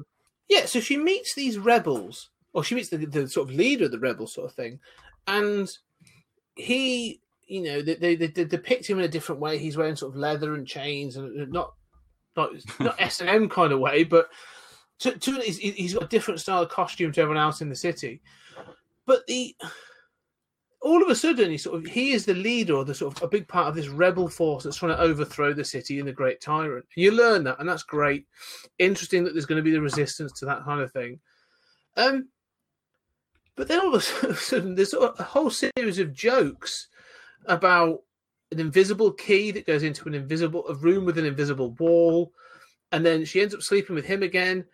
But it's like, he doesn't want to do the physical thing. He wants to do the drug and the psycho sex thing. And you get this whole scene of them doing that, where, to show how exciting it is, like, they've got like their hair flying up, and Barbarella's hair changes hairstyle like several times, and all sorts of. And and then some of the dude comes in, and he's like, "Oh, I'm sorry for interrupting." It's a very different. It's an episode, but the tone and humor is just, it's very different. Yeah, I mean, it almost seems like picaresque. Like, you know, it's a different kind of episodic, you know, story. Yeah, I do love the, you know, it kind of all starts with, you know, she kind of wants to reward him for saving her again. So it's like, oh, this is a repeat of the, you know, Sean Connery dude. And, and then I love what he says, she's like, okay. And she just lays back like, all right, well, I'm going to do this again. And, and then he's like, oh my God, no, like, and he says, I want that pill. Did you bring one of those pills? And he's so like, he lives in this evil place where they're like torture. There's people hanging and, like being murdered. And, there's a suicide room. And he's like, I want to try one of those pills, and he says, what he says is like, I'm not a savage. He's so offended that somebody would suggest physical sex. And I love that they don't just repeat the Sean Connery bit, but I also love like, here's this dude in this like completely evil society that has all these eccentric things. And what he wants is to be civilized. He aspires to like being so civilized that you use a pill. But then, as you say, I mean, there's this comedic sort of like psychic Vulcan sex scene. And then through the rest of the picture, almost, this revolutionary leader is sort of depicted as pretty incompetent. Yes. He's goofy. He's like a goofy sort of character, isn't he? I mean, incompetent is probably the way to describe it. I mean, I do like that the sort of sex scene is funny. Like, they have their hands together and sort of like say it's sort of smoke starts coming out, and they've obviously got an under fan sort of blowing their hair up and all this other stuff. It is quite funny. And again, this is one of the things I would say that sort of to me suggests it was done in a linear fashion, because they sort of got to this point and gone, do you know what would be funny? Do you know what would be really good right about now? And the whole thing though, that psycho sex scene is interesting, and it's a bit silly, but it's this whole thing with the invisible key that felt that would be at home in sort of like Life of Brian or Holy Grail or one of those things, because he brings up he sort of brings up this box, and it's sort of like, oh, look at this, but he opens it and it's just a cushion with nothing on it. She's like, where is it? He's like, well, it's invisible, isn't it? It's an invisible key for an invisible wall. And then sort of like, she's like, it's not there. And he runs off to find it on a board full of other keys. And then he finds it and holds it, and it's on an invisible chain as well to go around her neck. And it's almost like, I'm like, this is absurd. Like, this is like, it's quite funny, but not laugh out loud funny. But I'm like, this doesn't seem to fit with the rest of the film. Oh, I agree. And they spent like a good minute just miming this invisible key. And I feel like, how is this going on this long? It's not really working, and it's not in tone with anything. Yeah. Well, again, it comes back to it, because eventually, like, he communicates with the people in the labyrinth. Like, that's the sort of point. They're like part of the resistance, Professor Ping and all this other stuff. Like, you find out he's been fixing Barbarella's ship, and Pygar is there, and blah blah blah. And when he's doing it, like, he's got to sort of go into this frequency so he can talk to them, and then starts broadcasting some music, and you have this moment of sort of like silliness of them trying to sort of turn off this radio so they're not found out. And eventually Barbarella just leans in and turns it off. Like, it's like you say, as the resistance, they're not depicted as a sort of like a competent resistance at all. No. And I mean, I think the resistance is one of my least favorite aspects of the city.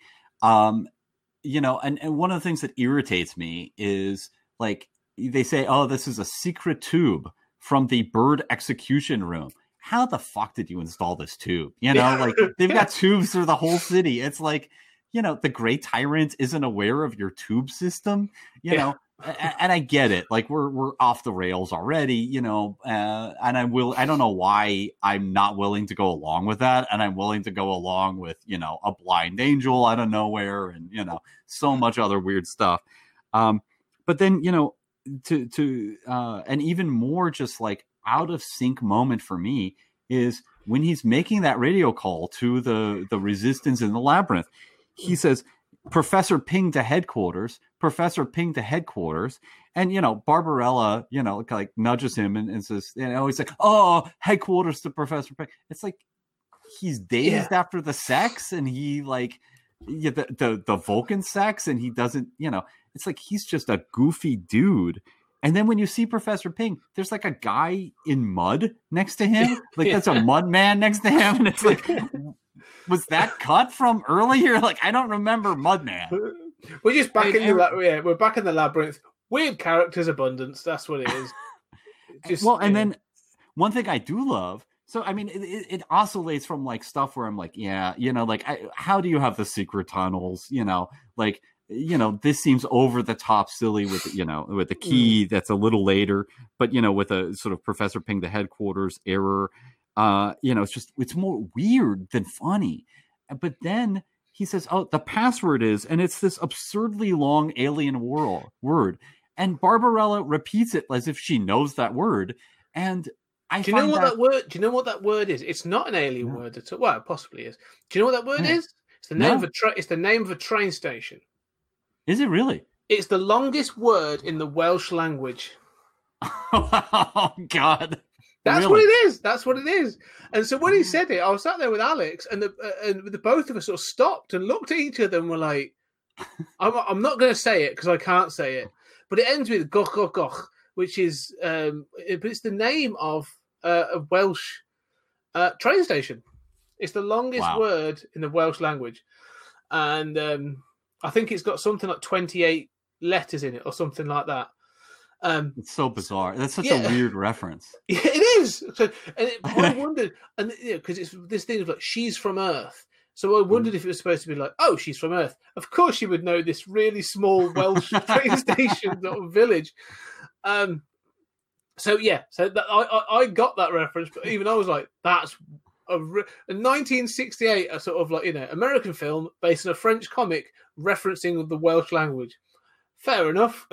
Right, with all these French people filming it in Cinecittà in Italy. Like how are they? Yeah, thanks for that. I did not know that. It reminds me of like the Hawaiian state bird, which is like humu humu nuku nuku apu aa, where it's like you have to print like the state bird and it's the longest. And that was the state fish. It's the longest. It's like state animal. How do you print that? It's like the train station sign is so long. I will send you a photo of that thing. But yeah, I thought it was a weird little thing. And like you say, it's a joke and a thing. Like if you get it, you get it. You don't, you don't. They don't care. But it seems like so out of sync with everything else that's going on. Because then like, they sort of drop that. And then it goes back to, because she's then got to escape, because she's got to get to the Great Tyrant, who is in her sleeping chamber. Right, this is what the invisible key thing is, right? She's got this chamber of dreams that's behind the invisible wall. Somehow, a chamber of dreams. Somehow she needs this, and it seems like it's connected to that, to Mathmos. To Mathmos, and so like she's now on an errand for the revolutionaries. Where's Duran Duran? She's like, they mention him. And she's like, okay, now my mission is to like overthrow the Great Tyrant. And by the way, I'll also find Duran Duran and like stop this. Yeah, right. We'll pick that up later. It just so happens to coincide because this is where you get the essence of man. Because she's trying to hide, and the concierge is chasing her down, and she sort of sees all these things and. She seems to enjoy it as well. She takes a breath of it, or like a huff on it, and she's like, it's not bad. But this is the reveal, isn't it? She gets taken and by the concierge, and she's sort of sedated, and she wakes up and she's in this sort of what is basically like a piano organ. Is the only she's sort of fixed inside an organ thing. And he's going to torture her. And this is where I think this whole point of physical sensation sort of comes to its head. It's like she's learned to sort of to experience things physically. And so she breaks this machine because he tries to give her sort of the ultimate. It starts with pleasure and then goes into pain. But she just experiences all of it and the machine can't handle it. I don't know thoughts on that? Yeah, I mean, that is certainly a key scene. I mean, just to back up for a second, with that intermediate scene with I love, again, that set. Like, and you've got a bald woman among the, essence of man smokers and this guy in the flask. And, like oh, there's an opium den, in the city, oh, it's so awesome. But then, the concierge takes her away. And yeah, I mean, the excessive machine. I mean, I think this is, not necessarily problematic, but this is certainly one of the sort of touchstones of this movie's presentation of sexuality. And it feels, again, I think this movie is so visionary. It feels like something out of Ken Russell's Listomania or something. I mean, it's just so bizarre. And the machine, you see it spitting out her clothes. And, I love that Duran Duran is playing it like an organ, and it's a cool design. It goes in waves, there's these keys that sort of wave over her, and it starts pleasure. But, he says, when you reach the crescendo, you will die of pleasure. And she's sweaty, and, then the machine smokes and catches fire, and she's broken it. And he's very mad. So, yeah, I mean, first of all, it's kind of charming. It's a clever crazy. It's another clever crazy thing. But so I don't know. I mean, I think that it feels to me like she has a kind of strength in her ability to embrace her own sexuality and her own pleasure. This is a place that has shame. She does not have shame. And that somehow, again, symbolically gives her strength. I think there's in Duran Duran, there's this male desire to perform, to give her all this pleasure so much it's going to kill her. And this, again, it's sort of the connection between pleasure and pain here is really interesting, especially with the BDSM elements. And then this male desire, to control, to perform, to control her sexuality, to control, both her pleasure and her pain. And also the way in which that often crosses over to sort of violence, if not homicidal impulses, that this desire to perform sexually and give a woman pleasure is often tied to controlling female bodies and inflicting violence upon them. And I think that's really resonant for me as well. No, what do you think? No, I just thought it was weird. No,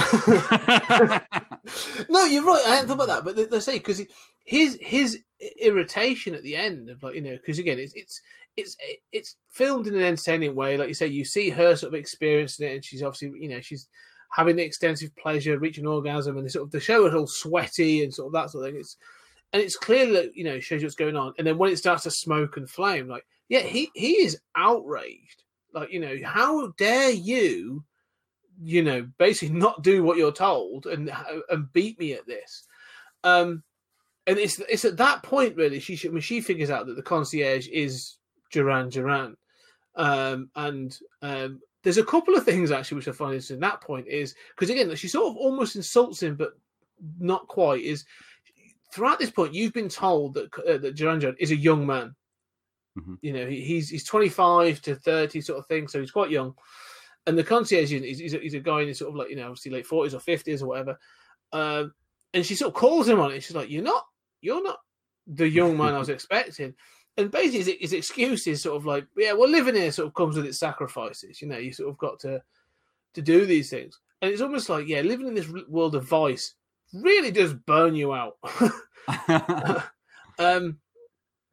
But yeah, it's almost like you say, this thing of he's lived in this world of vice and evil and everything, and it's this need for control. Again, it comes to this need to control Barbarella. You had the great tyrant has wanted to do it, and now sort of he's trying to do it. And like I say, it's just her naivety and her innocence, of all that is sort of just is what keeps to keep protecting her from these things. Because he lets her out basically, sort of because she confronts him about the weapon and stuff. And it's an interesting moment, but it allows it goes on to him to then basically to sort of almost sort of this whole thing sort of pushes his plan forward because he's you can't take on he's like, I can't take out the great tyrant. You know, the only time you could do it is when she's not, when she's not surrounded by guards. The only time she's not surrounded by guards is in her dream chamber. And so that's when sort of like, you know, and for some reason, again, she just basically gives up this information of like, well, I could sort of let you into that then, and so we could help overthrow it. It sort of it gets a little convoluted, but she almost has to trick her way out of that machine, and she's obviously gets another costume change, and then they go off to the dream chamber, and so yeah, but he is now sort of like, you know, he's Duran Duran, you know, he's sort of like now the big bad. There was something about the way he played it. Up until this point, he's been very much almost like subservient. He's been sort of like, you know, almost like a caretaker of the whole thing, sort of like working subservient for the Great Tyrant. And he sort of swings now to becoming like arch villain. So it becomes very sort of, you know, scene chewing and stuff like that. And I don't know if that's a choice or whatever. But it doesn't fully work for me. But it's again, it's that tone thing of like, you know, they're just going all out and there's that excess. And so when he becomes the sort of, when you realize he's Duran Duran and he actually is now the main villain, it's I don't know, if it had been held back a bit more and sort of and maintained on that concierge kind of thing, I think I like that bit better because he comes across a bit sort of again 1966 Batman-ish at times. But again, the concepts are cool because they do go to the dream chamber and there's the joke of, oh, she walks into a glass pane and that's the invisible wall. And, you know, it's fine. But again, all I can think of is like, you haven't seen a glass window before? Like, so, yeah, we're sort of reaching the end now. Yeah. Well, let me just go back and make a few points. You know, we're talking about, you know, Duran Duran's or the concierge's rage at the sudden rage of the machine, right? Being destroyed. And, you know, he says out of the blue, have you no shame? And, you know, nobody's mentioned shame. There's no shame in this universe before that. And as you say, like, he seems enraged. And it is shocking to me, you know, like this sudden tone, again, like another tonal shift, but, and it seems to me like you've kidnapped her, you've put her in this machine where she experienced sexual pleasure, and then you're angry with her. You know, like it's such a like classic sort of misogynist sort of trope, right? Like, you know, guys having sex with girls and then saying like, well, you're a slut, aren't you? You know, it's like, well, I did what you wanted, you know, like, why are you mad at me? You know, but here, I mean, it's like you've kidnapped her and then you're angry with her. I don't know. It seems, I love that. It seems so resonant. But then I was also thinking like, you know, that you said it was like convoluted, and you're right. I mean, the way she just is like, oh, I've got an invisible key for that. But I kind of dig how like, you know, I mean, he's enraged. She gets out of the machine and like she's able to kind of pivot and collaborate with him. So like they shift into a collaboration. And I think it's cool that like he's just tried to kill her, but she's, again, through that kind of like innocence, this thing that she has, she's able to somehow get this guy who's just killed her to collaborate with her. So they're like, well, we have a mutual interest. I'll figure out what to do about you later, you know, and your weapon. But right now, let's work together to get rid of the Great Tyrant. I don't know. It seems like a female collaboration versus male conflict. But yeah, I mean, that the dream chamber, I mean, yeah, it's silly. And, you know, they have the water ripple, like that seems to indicate like when is that the wall that's being touched, you know, that causes this. I don't know what that water ripple is, but the set is amazing. I mean, with the rotating things and these fibrous white things. And then, you know, the bed that you know, the queen is sleeping on is like a golden sculpture of a woman reclining with like, you know, its head replaced by like a pod, you know, that your pillow goes under. Like it's beautiful. It's crazy. And like it looks like it belongs in the Milk Bar in Clockwork Orange. Yeah, no, the set down again is ace, and it's one of those things that sort of like you say they've gone mad, and because it then turns out the bed's also got like remote controls and stuff in it, and all kinds of bits and pieces. But they've just gone like all out because there's fibrous things like this big sort of like fiber optic, this sort of grass, tufts of sort of like plastic grass or whatever, sort of dotted around. Because the whole thing's black. We should say that the entire black background and the floor is all black, so it's clearly like a soundstage. But then they've just put this stuff on it and placed it and stuff, and it just looks like it's very, very effective. I mean, obviously, I watched this. I was watching this in sort of in HD, and it looks, for the most part, looks incredible. But yeah, like you say, the design work is good. It's only when they sort of try and get into the real story nuggets that it sort of starts to sort of fall apart a bit. Because again, it's surreal, right? I mean, Yeah, well, it is because again, like when you find out when she sort of confronts the Great Tyrant about why she has to be in here alone, because that's one of the rules. Like the Great Tyrant has to be in the Dream Chamber alone, and it's something to do with Mathmos. But nobody knows why. It's sort of like, oh no, Mathmos is, I've got to be in here. My dreams fuel it. Oh, all right. Well, are your dreams purely evil then? Is that part of it? Is that why you can rule? I don't know. I don't know either. Yeah. But it's cool, I mean, like, yeah, it doesn't make sense. No. But it's evocative, like, I mean, yeah, it's kind of, I mean, I get that it's like a joke, like, in the invisible wall and the invisible key, yada, yada, yada. But, I mean, I love that set, and I love the idea of like, it's so fairy tale, right? Like there's a queen who's a tyrant, and she's got to retreat to this like secret chamber that nobody else can be in, where she's somehow like refueled by the evil alien liquid entity that lives under. Like that's so just evocative and rich and awesome. Yeah, it is, and I can see that there's so much that they could explore. And again, but I do kind of like the fact that like she doesn't know. There's no, because if this was a modern film, there'd be a 5-minute exploratory, exposition scene of like why Mathmos is the way it is, and why she's got to be in this scene or something. But there's just a case of like she's like, I don't know, it's just the way it is. Like this is the way it works, and I've got to be here. And even Barbarella's like, all right, like it doesn't matter. It's not important to the plot. It's just part and parcel of it. And Barbarella she just accepts everything, right? Yeah, I mean, that's part of her innocent character, but it's also like, let's keep this plot going. Yeah, keep moving. Let's not think about it too much. Keep rolling. But it then moves on to this fact that, like you say, that she's then in the bed. She's like a remote controls, and so she's got these one-way cameras and things, which allows her to see what's going on in the rest of the city, I assume.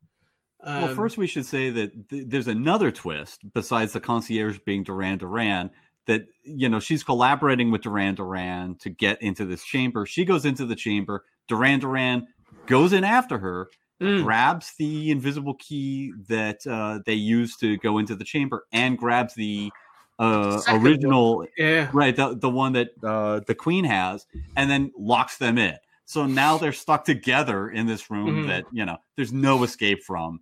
And so that's when she's like, oh, I have this camera system rigged up into this like weird statue sex bed thing, Yeah, and they've been in there for probably less than 3 minutes. And so Barbarella sort of has, she's running around. She's tried the walls. Then she wakes up the Great Tyrant to sort of say, we're doing this. And there's this whole little conversation. They find the remotes, and what's going on? The concierge is being crowned as the new tyrant.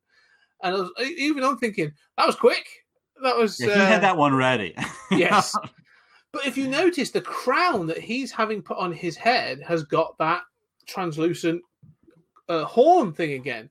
So it's that sign of rule in some way. And he has the Lacanian phallus. He does. But he's got himself a new set of clothes, and it's like it was set up, ready to go.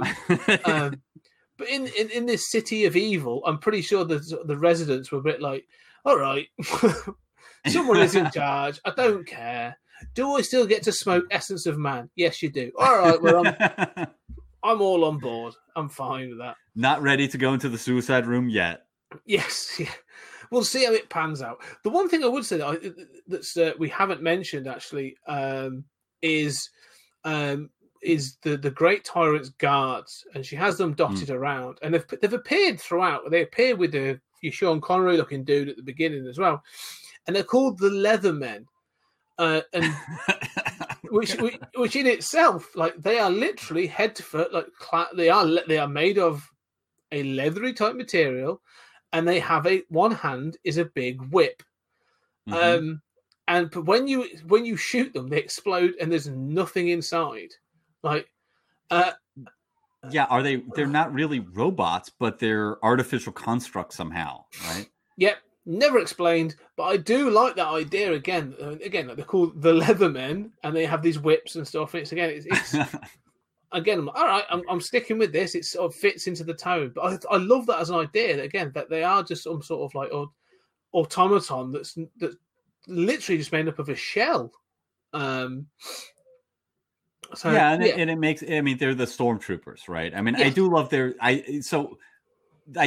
design. They look kind of like knights, They have like this, knight look to their head, and then they have that whip, I mean, which is obviously suggestive, but also like here is control, right? And I don't know what to make of it. Like, they're soulless. I mean, obviously that justifies killing them, which is a problem in Star Wars, right? But here they're literally sort of automatons. But I don't know. I mean, there are these instruments of the larger sort of like BDSM kind of control culture of that city. And then then we have the Duran Duran, having seized control, is using his weapon and just starts massacring. You see, like, the revolution is coming up. And it's just, and then he's just like, oh, screw that. And he straps himself again. Like, the design is amazing. He straps himself into like the control pod is like a chair, but with like this helmet thing that like you sit Cerebro. It looks like Cerebro. Yeah, no, I dig it. But it's like a red Cerebro like grafted into a chair, man. Like I dig it so much. But then he's like zapping them, and they just like disappear, and he kills the leader of the revolution. Like, Dano, he's dead. Yeah. This is the bit I find that's interesting is you've made the comparisons to Flash Gordon, and this is the moment of the Hawkmen and the Tree people sort of attacking Ming the Merciless. You've got the dun dun dun dun dun dun Flash, all that going on. It's sort of like it's you're getting your pulse up. It's an attack, and you get to see some people fighting on starships and that sort of thing. Like, that's almost where I was going. Oh, we're going to get some fighting. Nope. Yeah. Nope. This isn't that film. They are literally just going to be massacred. Like, he's sat in this machine with this like what looks like a big, massive laser Gatling gun, and just starts to wipe them out. And I love the design of the gun. I wish they had more pathos of those guys dying. Like in this movie that goes for it. Why not show those guys? Like, in agony, just like the massacre, like bring home the fact that like we're witnessing a massacre. Like, we're watching, like, if this is Star Wars, we're watching the rebels die. They're all dead. And literally they're all dead. Nobody is attacking the city who is not wiped out. Like, the professor's back down at the base. He's okay. But everybody who attacks the city is all just vaporized. Yeah. Oh, he wipes them out. He wipes them out. And I was watching it. I was a bit like, well, that was a choice. Like, that seems incredible. That's not, a typical choice. Even for the 60s, that you'd expect to have like the hero resistance rise up against that sort of authoritarian figure and have that win. No, doesn't happen. And so whilst that's going on, though, one of the weird things is, like, is the great Tyrant and Barbarella have this sort of escape pod and they actually escape into the Mathmos from the sleep chamber. And then they are literally ejected from Mathmos, and they come across Pygar, and they find that Pygar's there. And that's when you said before, like, say, she is ejected from it because the Mathmos cannot digest her because of her innocence. And it seems the same seems to be true for Pygar. And you see the city behind, like, it's overloaded. There's I'm not sure if the gun overloads or something happens, but the city explodes. Like, Mathmos turns on them and starts to attack. Yeah, I mean, I dig that, like, the revolution fails, like the sort of like masculine, we're gonna beat you, again, doesn't work. How they win is, like, the Great Tyrant, is locked in this room. All the rebels are dead, right? Duran Duran has won, and the Great Tyrant, just says, well, there's nothing left to do but to free the Mathmos. So somehow in that room that, like, she communes with the Mathmos, and there's all this rear projection of, like, weird stuff that I dig. She can, like, sort of unleash this Mathmos thing, and which really ends up meaning, like, it'll explode, right? I mean, and destroy the city. So that's the ultimate trump card. And so that like escape pod is her bed. And the only explanation for this is, I mean, this is not, the only explanation is that Mathmos has created a bubble to protect itself from Barbarella's innocence. So Mathmos is like, I need to protect myself from Barbarella. I better put a pod. I better put, like, a bubble around that sleeping woman, statue to protect the Great Tyrant, who's happens to be next to Barbarella. And that's how they survive, as opposed to Mathmos being like, well, I'll just consume her, into myself. But I guess it feeds on emotion. I mean, so they're kind of like ejected. Yeah, it's supposed to feel negative, isn't it? Sort of, it's supposed to feel a negative energy and sort of, those vibes. And so that's what that is. Yeah, it's almost like she is venom to the Mathmos. Like, taking that on would almost be like a poison to it. Like it. And you go back to the point you made before about when she grabs the Great Tyrant and threatens to shoot her in the face, and she's like, "Oh, the Mathmos is having an effect on you." Well, for the rest of the film, she remains innocent and she remains courageous and brave and true and all that kind of stuff. So maybe it is like, the Mathmos is like, I can't affect this person. Like, I can't corrupt her, and so ingesting her would actually be poison to me. And because it's also ejected Pygar. It's rejected him. It can't ingest him. So that's lucky. Well, I mean, but yeah, this thing about her innocence, like, I keep thinking about how, like, the collaborative way that the non-zero sum way that she deals with these things, right? So, I mean, even confronted by Duran Duran, she's like, okay, you just tried to kill me. I'll collaborate with you to get rid of the Great Tyrant. We have a mutual enemy. There's no hostility. She diffuses his anger, his rage so easily, by working with him. And then now she's working with the Great Tyrant. She's like, okay, well, and so this revolution, this force of, like, this male force of military arms, right? We're going to storm the castle. We're going to, the revolution's going to kill the king, just fails, just is annihilated by superior technology, as it would be. Thank you, George Lucas. And, but then the solution is to free the Mathmos. Again, like, free, I don't know why it's caged somehow. I guess the implication is that it's been caged and controlled somehow. But, symbolically, like, she's not fighting. No. She's working with the Great Tyrant, working with their enemy to free this, like, weirdly powerful alien force. And that's the solution.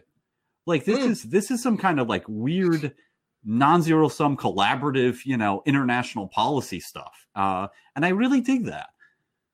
Yeah, no, it's true, actually, because again, it's talking about it now, the one thought that comes to my head is, because it almost feels like a Doctor Who kind of thing, isn't it? That sort of thing of a trapped entity that is eventually sort of revealed to be trapped, and then they free it, and it supports their goal in some way. And I just think that sort of is fascinating to me, that that's sort of the way it goes. But yeah, it's just this sort of this awesome sort of, like you say, non-confrontational, non-masculine sort of way of dealing with things.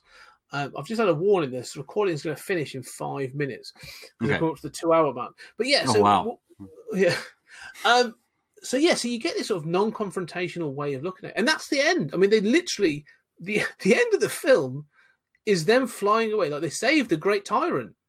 Pygar and Barbarella and the Great Tyrant fly away. Well, I mean, a few things that I like here, and you're right. It is kind of quick. Pygar is injured, having been ejected.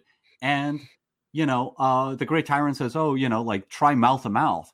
And there's this great scene where she pumps his chest by pumping his wings. Yes. And it's so beautiful. And then Pygar revives. He's flying them out of there. We never see anyone else again. They're just flying out. And then there are these weird evocative lines, right? We've heard an angel's love, right? The angel doesn't love, he is love. And, the final line is, Pygar saying, an angel has no memory. He doesn't hold a grudge. He literally has no memory. What does that mean? I think it's forgiveness, but it's also does that mean he clearly remembers her? He remembers they had sex. I mean, Yeah. But I mean, there's a kind of it's so evocative to me. It's weird, but beautiful. And I think that it summarizes a lot of what I feel about this film. No, and I think you're right, because I like this in the 60s films when these things happen, they just sort of end. We said it again with with Quatermass in the Pit last week. It was it just sort of ends. This thing doesn't need I would love there to be an epilogue, but it doesn't need one. It just sort of ends on that note, and that's great. And it's you've had this journey and this experience is what this film is. It's to be experienced rather than to be sort of seen as a film. But let's just, we've literally got a couple of minutes left. So what are your final thoughts then on Barbarella from 1968 Barbarella? Well, I love this movie. I think the first half is weaker. I think that it is still a positive message. I think it does have a message. I think it is a beautiful, weird, surreal movie. And I think that what it lacks as far as music, compared to Flash Gordon, it makes up with just sheer weirdness of set design and crazy ideas and, French surrealism. What are your thoughts? No, very similar. I think this idea of it being surreal is really important. It is. It's weird, and it's not afraid of being weird as well, which I think is great. The set design, the costumes, some of the choices, and they all work in the best possible way, in the sense of it could be, there's some shifts in tone, which I don't think work particularly well, but overall it's an experience. They are literally just going to go, we're throwing you in and you're going to experience some weird shit in this film. And you know what? It's going to be a wild ride, and I'm like, that's cool. This film could not be made today. Or if it did, it would be a mean, darker, gritty version of Barbarella. And you'd be like, no, you don't need that. This is what this film's supposed to be. It was an interesting watch. I'm glad I went back and watched it. I'm not sure if I'll go back and watch it again. I might do, but it's been a good watch. Yeah, I really admire it, and I really enjoy it. Admiration is definitely that's a good word. Admire it. I do. I have admiration for this film, for what it is and what it does. And I'd actually suggest, it's literally got seconds left. Any of our female listeners, if you've not seen this film and you've listened to us talk about it, go back and watch this film, because it's not just titillation. It's actually a really fascinating film. I'd love to hear from a women's perspective, because we are literally just two sort of bold, white guys still telling this still to everyone. Come back and tell us what you think about it. Tell us where we're wrong. Exactly. I'd love to hear that perspective. Anyway, literally got seconds left. So we've done Barbarella. So are we going to go hard hitting, deep diving into sci-fi next week? Hell no. We are doing the Rocky Horror Picture Show, and I make one guarantee: I won't sing.